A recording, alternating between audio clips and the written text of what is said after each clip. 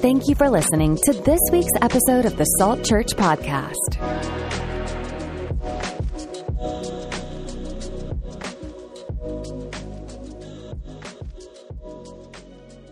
Good morning. So, we're in the middle of actually, this I think is the end of a series that I'm doing today. Praise God.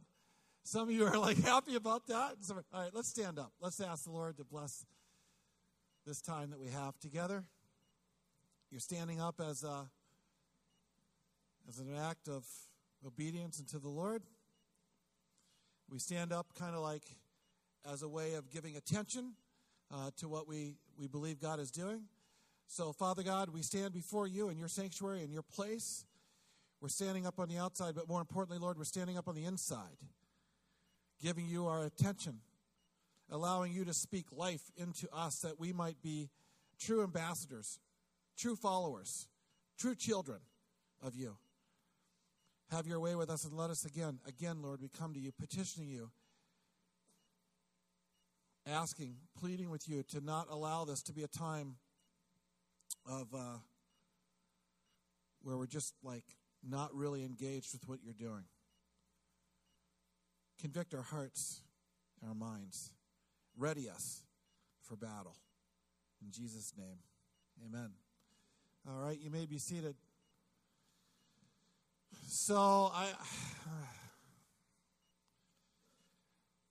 the Lord always speaks to me on a regular basis, but here's the deal. I know there's that verse that says, thy word, what is that verse? Path? What is it? Who knows it? Maybe I'm wrong. Oh, she says, maybe I'm wrong.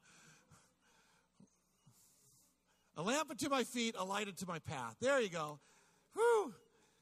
My dyslexia can't be helping me now. Okay. He always shines right in front of me, so I feel very confident in the next step.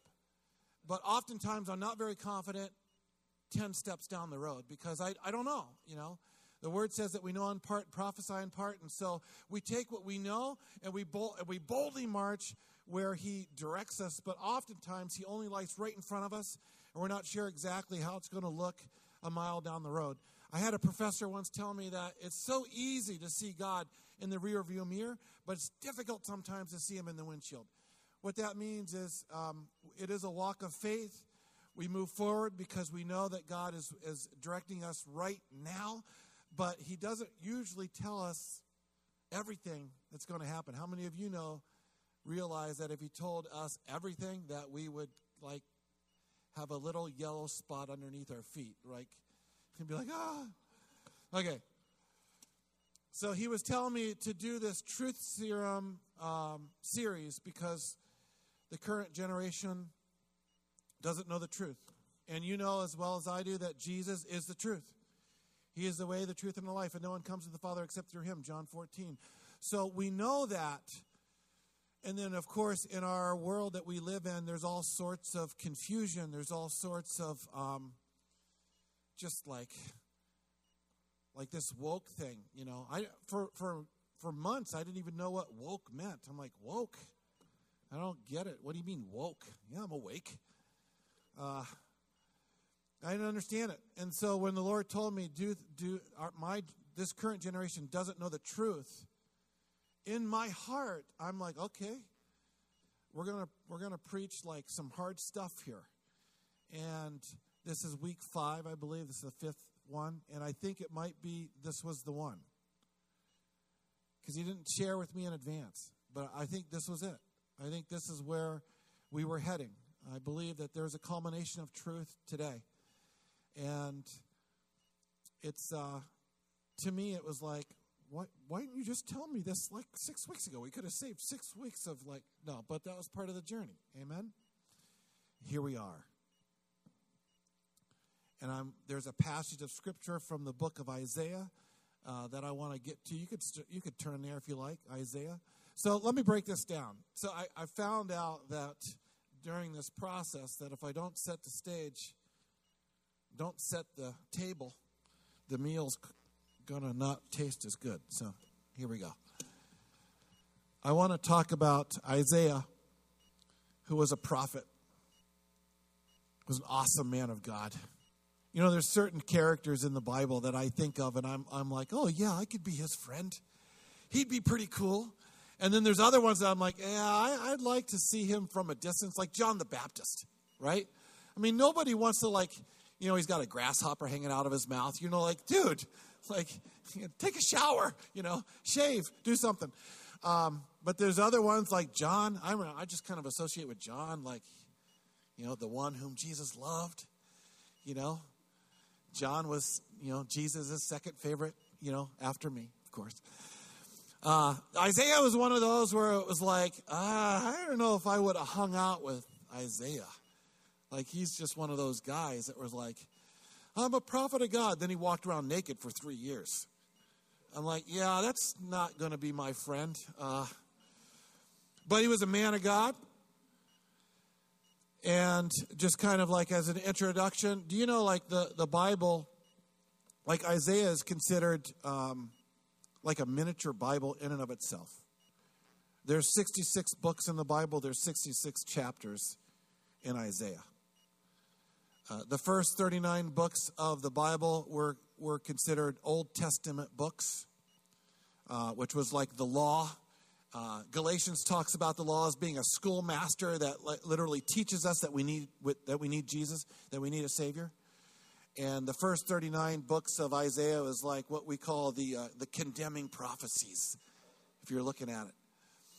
And then after from book 40 on is the New Testament, which is grace and truth in the life of Christ Jesus. And 40 on in the book of Isaiah were like the comforting prophecies. These are prophecies about, you know, the Savior, and prophecies about, you know, how good God is and things like that. And Isaiah, he describes like his mantle. He describes it in chapter 46. I'll just read it to you. You can turn there if you like. It's verses 9 and 10. Which this encapsulates to me prophecy. Like, prophecy is extremely difficult to read. You definitely need the Holy Spirit in order to read the books of prophecy. Because the books of prophecy were also oftentimes like twofold, couched in a third way. That's a weird way of describing it. But it's like it was like what God is saying to the people today, what God is foretelling about to the people in the future, and it's couched in a poetic way. So it's you really need the inspiration of the Holy Spirit to really get everything that we could really glean from the prophecies of the Bible. But yet at the same time, prophecies were the one thing that the Bible would speak out, like God would speak through prophets, and it was part of the element of that was something that was going to happen in the future. Nobody else could do this with any accuracy. No one could predict the future other than God. And Isaiah talks about that in chapter 46, verses 9 and 10. It says, remember the former things of old, for I am God, and there is no other. I am God, and there is none like me, declaring the end from the beginning, and from ancient times things that are not yet done, saying, my counsel shall stand, and I will do all my pleasure. Man, that's God's way of saying, listen, I'm God, you're not, nobody else is God. If you think you're God, you try to predict the future, because I hold the future. I hold the future from ancient days. I will do my pleasure. My plan will come to fruition. Nobody else's plan will come true, only mine. Only God is God. Isn't that awesome? You know, if you like to read like commentaries, anybody else like to read commentaries? You know, just 4 or 5 nutheads, and then the rest of us. If you read commentaries, Isaiah was so accurate because he was hearing from God. That at one point in time in history, they came up with a second Isaiah. Did you know that? Like they came up with a man that they called Deutero-Isaiah.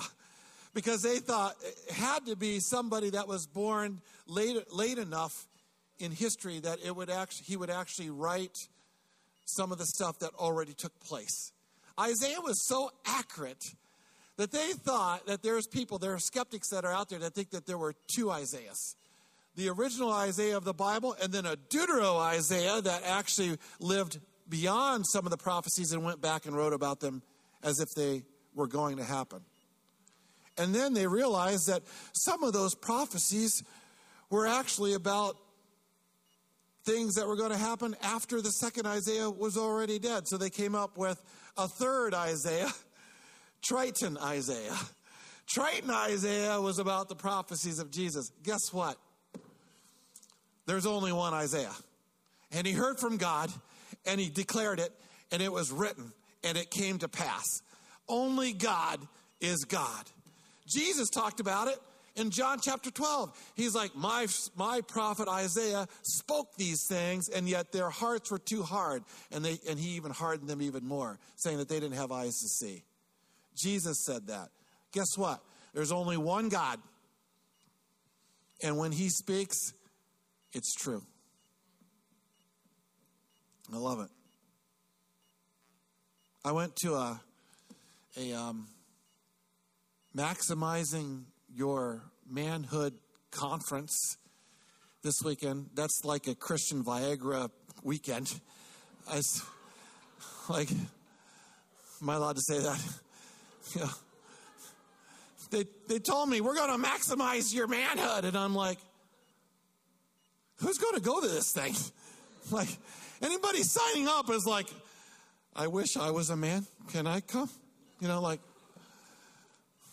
But in this weekend, they decided that I was going to speak on overcoming addictions. It's like, what is this? Is this typecasting? What do you mean? I don't have any addictions. But anyway, nobody laughed at that. You all were supposed to be like, yeah, what he said. You're like, I don't know. I haven't seen your closet. Anyway. So Friday night, I spoke twice yesterday, but Friday night I went and they had some awesome worship and a great speaker. And during worship, I'm like, just, Lord, what am I supposed to talk about? What do you got? And we had a Freedom Weekend several months ago, 4 or 5 months ago, and Tally had spoke about some of the addictions that the Lord delivered her from, and she declared, I don't know if you recall that, but she had like a declaration, all scripture that she declared over the church. It was powerful. It was awesome. And during worship, the Lord said, declare that over the people. So I texted Tally. I gave her at least 15 minutes. I texted her, that night and said, hey, send that to me. And she did the next morning. And so during the first session, there was a breakout session, and I was leading these guys in overcoming addictions. And I told them, hey, I've got this thing I want to declare over you. It's all scripture, but it was put together by someone that the Lord delivered from addiction. I talked about Nate, and I talked about Tally, and I said, I want to pray this over you right now. And then my phone dings. Ding. I look down. Nate and Tally send me a message. We're praying for you right now. How cool is that? God's good. God knew that was going to happen. That was like a modern day prophecy right there. It was just awesome. So turn to Isaiah chapters 2 through 5 or 6, somewhere in there. It was all one big prophecy. And what I want to get to is in chapter 5, but I want to start with chapter 3 because I think it speaks to what we're going to talk about. Let me give it a little bit of a background. Isaiah was ministering in the south. If you recall, at this time, Israel was broken up into 2 different kingdoms.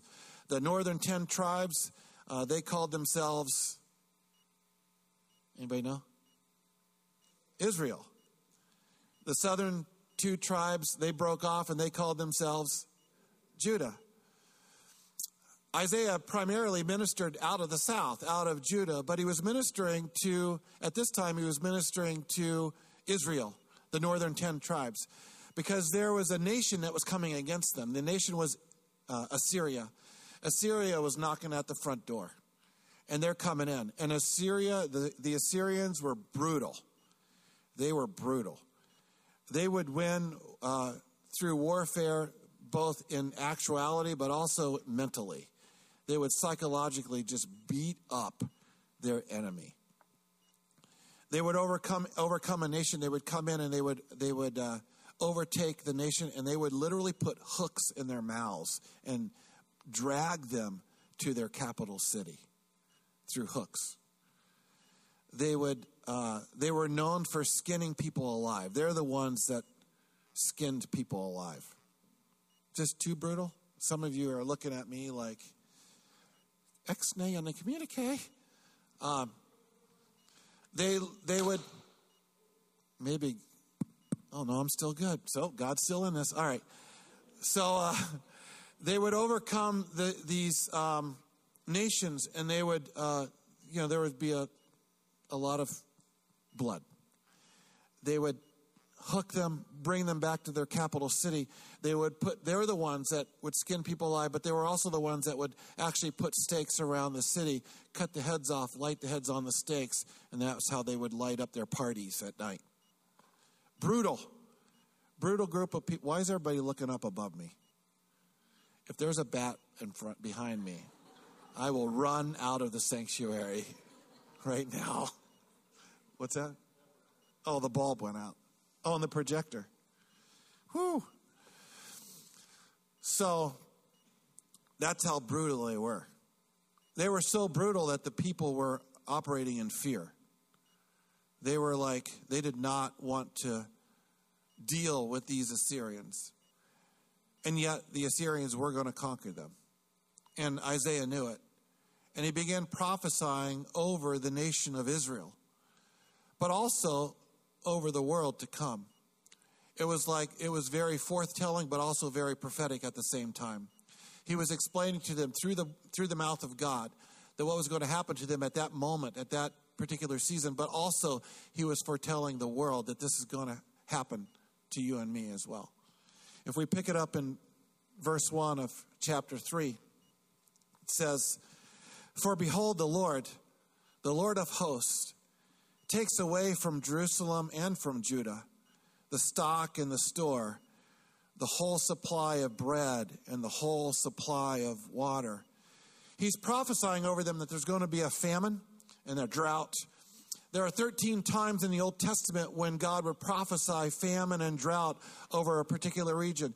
And every single time, it was not just a response from God to punish. It was actually a way in which God would wake up a region. It was a way in which God would say, "You are not following me. Please follow me."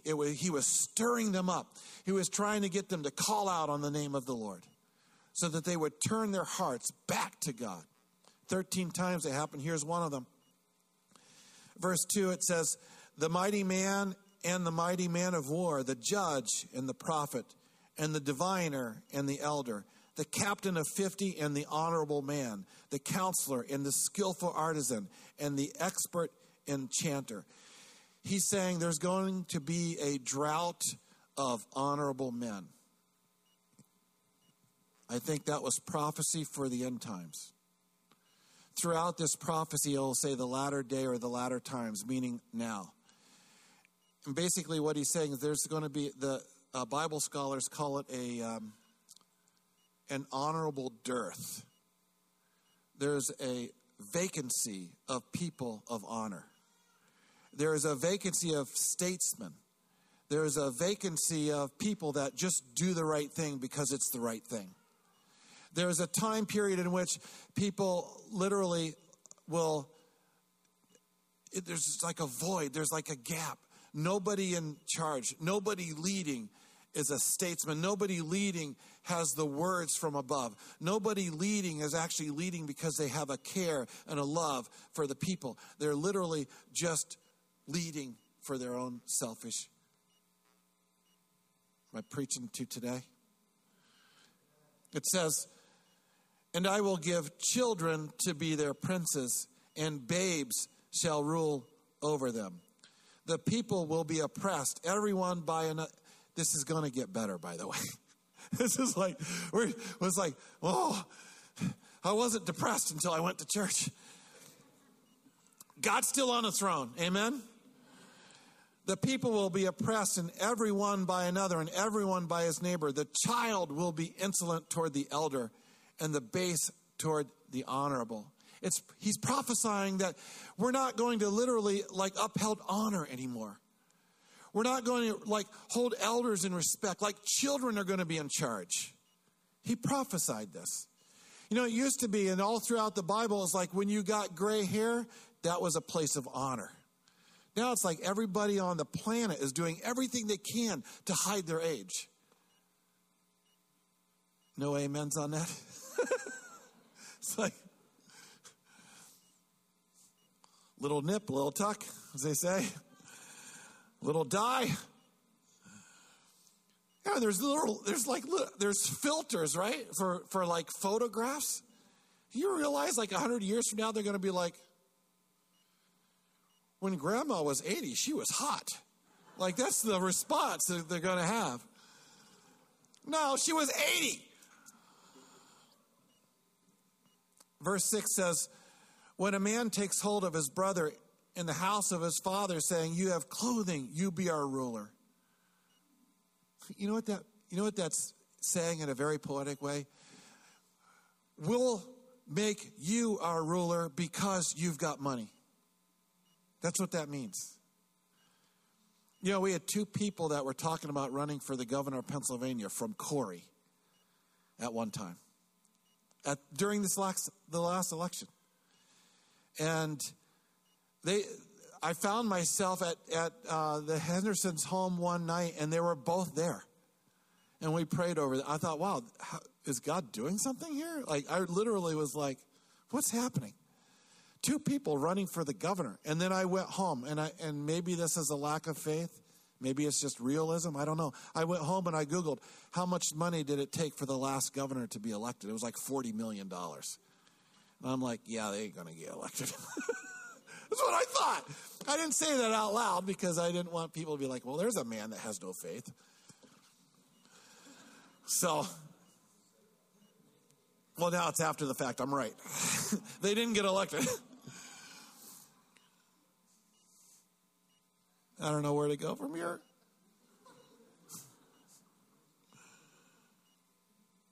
Look at verse 9. The look on their countenance witnesses against them, and they declare their sin as Sodom. They do not hide it. Woe to their soul, for they have brought evil upon themselves.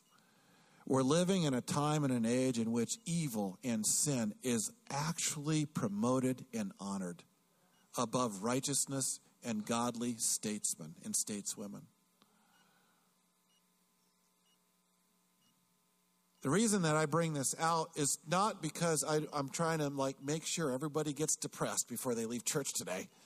It's actually to proclaim to you that there isn't anything under the sun that hasn't been predicted by God. There isn't anything that's happening that God himself didn't know was going to happen. And God is God, and nobody else is. All right, let's turn to chapter 5. I have no idea what time it is. We're good? Turn to chapter 5.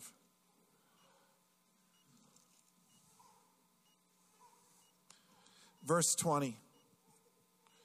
This is it right here. And the reason why I wanted to, this is the truth. You know, when the Lord told me speak the truth, I thought he was telling me to speak the truth because the world needs to hear it. I think after I was meditating this week, it was like speak the truth because the church doesn't know it. The church doesn't know. See, we think that, you know, we'll say awesome things like, we'll say true things like God is on the throne and think he's going to turn it around. But just know that there is a latter day. There is a time that was prophesied over.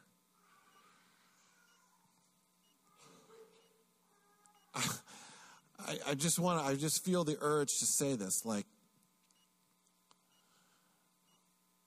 during the latter days, when all this stuff is coming true, our response as a church is not to go into the woes, W-O-E. Like the first 39 books of the prophet Isaiah, the book of Isaiah were called the woe prophecies, W-O-E prophecies. Like, woe is me. Woe is this planet. Woe is this nation. No, we win. We win. I know that I'm totally different than every other sports fanatic that's out there when it comes to this particular thing. And I've said it before, but it's so vital. I used to really get into the Cleveland Cavaliers.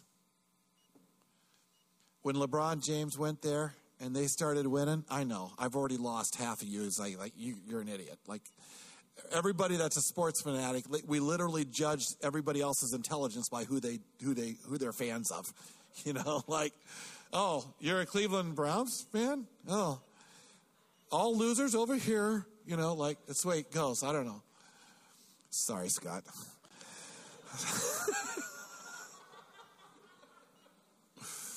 I look up and I see Scott staring at me like, okay, we're going to the dog pound as soon as this is over. I got so into it at one time that I would, like, I'm the only guy I know that would literally break out into a sweat when I watched basketball. Not when I played, but when I watched. And I'd be like, okay, I got to go take a shower. It's halftime. You know, like, I was like, my adrenaline was pumping, my heart rate was going, and I'm like, just like, and I got to the point when we got this DVR thing going, and I would, for a while there, I'd get into watching the game, but I had it down to a science. I could start the game at this time, and I'll end the game the last 2 minutes live. That's what I used to do. I would be able to skip all the commercials and not have to, expose my soul to that garbage. And so I would start it at a certain time. I'd skip. And then I got wise, because sometimes I wanted to be careful of my time. And I also predicted how many foul shots there would be. And I would start a little bit later and skip through the foul shots and just look at the score, so I would know if they actually made the shot or not. So I was in it. I was a little addicted. And then they had me come speak at this conference. No, I'm just kidding. That's why. Now it comes out.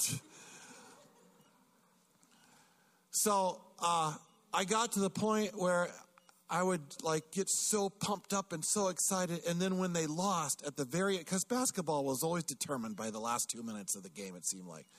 And when they lost at the very end, I would get I wasted my time. So I'm the only guy that I know that would actually look at the score. Then I got to the point where I would wait until it was done. I'd look at the score. If my team won, I would watch it.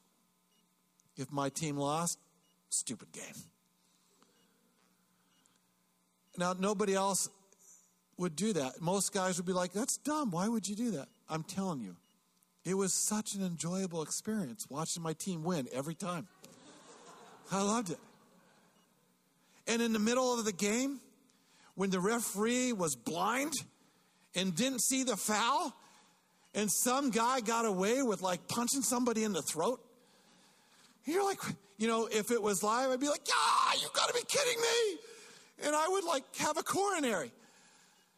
And then, but after I got in the habit of just knowing, I just relax, be like, just wait. You're gonna lose. My team might be down by 25 points in the second quarter at the beginning at halftime. And I just relax. My team wins. It's okay. Guess what? Our team wins. Our team wins. I've read the end of the book. I already know. We're going to spend eternity in paradise. We're going to spend billions of years reaping what was sown the first 70. Like, whatever we do now, we're going to walk in paradise for all of eternity, experiencing the love, the grace, the awesomeness of being with Christ Jesus. And so even now, when you're faced with a crisis, you're faced with a situation, you're faced with your adrenaline being pumped and you're sweating and you're having a coronary, relax. He's on the throne. It's okay. You win. You win not based on the outcome of that crisis. You win based on the outcome that was already predetermined by God himself. You win. So when we get into this woe passage of Isaiah chapter 5, it says, woe to those who call evil good and good evil. That's happening right now. But relax, we win. Well, who put darkness for light and light for darkness? That's happening right now. Who put bitter for sweet and sweet for bitter? Woe to those who are wise in their own eyes and prudent in their own sight. Woe to men mighty at drinking wine. Woe to men valiant for mixing intoxicating drink, who justify the wicked for a bribe and take away justice from the righteous man. God himself says, woe to that. You know, in Psalm 37, the psalmist is kind of like lamenting to God because during I don't even remember who wrote it. I don't even remember what the circumstances were. Just go with me.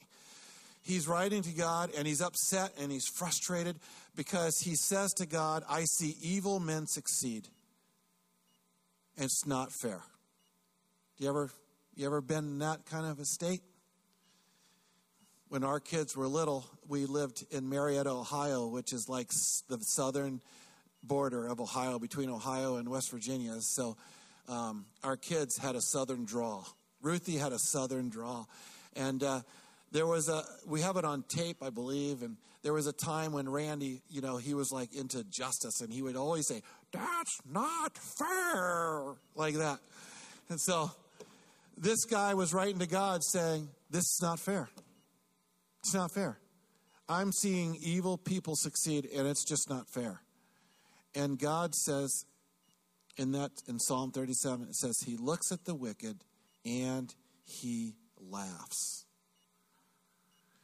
For they do not see what is coming. They don't see it. We're on the winning team because we've got Jesus.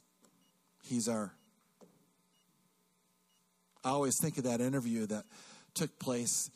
One of the bench players for the Chicago Bulls was playing with Michael Jordan, and Michael Jordan scored 71 points in one night. And they're interviewing Michael Jordan they tried to interview him and they couldn't, so they get the bench guy. So someone from ESPN got fired after this night. But anyway, they tried to get Michael Jordan. He scored 71 points. How awesome is that? They didn't get him. They missed him. So they get the bench guy. So what was it like to play on the team where the Michael Jordan, your stud, your forward, scored 71 points? And he's like, well, anytime Jordan and I can combine for 73 points, it's a good night. That's a great answer. I love it. That's our answer. Anytime Jesus and I can combine to minister the gospel of peace, it's a good night. Anytime Jesus and I can pray over the sick and they recover, that's a good night. Anytime Jesus and I can set people free, it's a good night. Anytime Jesus and I can minister to the lost and they're found, that's a good night. Anytime Jesus and I can prophesy life over people, that's a good night. Anytime Jesus and I can love others, it's a good night. That's a good night. These Assyrians are brutal. hooking people, skinning people, cutting people's heads off, dragging people to their capital city of Nineveh. You ever wonder why Jonah was hesitant to go to the capital city of the Assyrians to preach the gospel? He's like, I don't want them to be saved. I don't want them to turn around. They're evil. They're brutal. Maybe they skinned his relatives. Maybe they cut the head off of his uncle. Who knows? But God said, go, minister my message. And that's the truth of the message for today. It's for us. The world's out there skinning people alive, cutting people's heads off, lighting torches with the heads of our relatives. And God says, love, go to them and love. Chris likes to watch these Christian news shows at night. I literally, I go off on tirades. She's watching these news and I'm staying up. Those idiots! What just happened? It's like God is saying, listen, Al. Woe to those who call evil good and good evil, who put darkness for light and light for darkness, who put bitter for sweet and sweet for bitter. Woe to them, but yet go love them. Love. They don't know. They don't understand. They think dark is light and light is dark. They think evil is good and good is evil. They don't know. They're lost. They're blind. Jesus talked about it in John chapter 12. Anyway, that's the truth of the day. Please stand and we will pray to the Lord.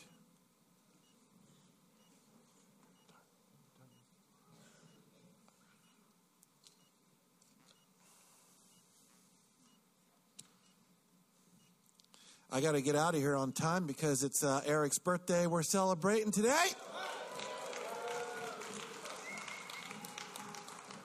And Dick Winchell, wherever he's at, 81 years old. We honor gray heads, Dick. Patty points at her head as she's walking out, I've got more wisdom. Father God, we thank you that your word is true. We thank you that you're God. You're so great. We couldn't serve. We couldn't, I don't even know how to say that, Lord. You're so awesome. How could we not serve you? You're so vast. How could we not worship you? You're so incredible that you'll speak the truth even when the world doesn't want to hear it. But you say it because you love. Even droughts and famines were designed to stir people in to following you. May we, even without a drought or a famine in our own personal lives, serve you now. Your word says that every tongue will confess and every knee will bow. May we choose to do so now. Thank you, Lord. Have your way. In Jesus' name, amen. Thanks again for joining us on this week's episode of the Salt Church Podcast. We're grateful you spent this time with us, and we hope the message today has moved you. Please be sure to join us again next week for another episode of the Salt Church Podcast. God bless, and we'll see you next time.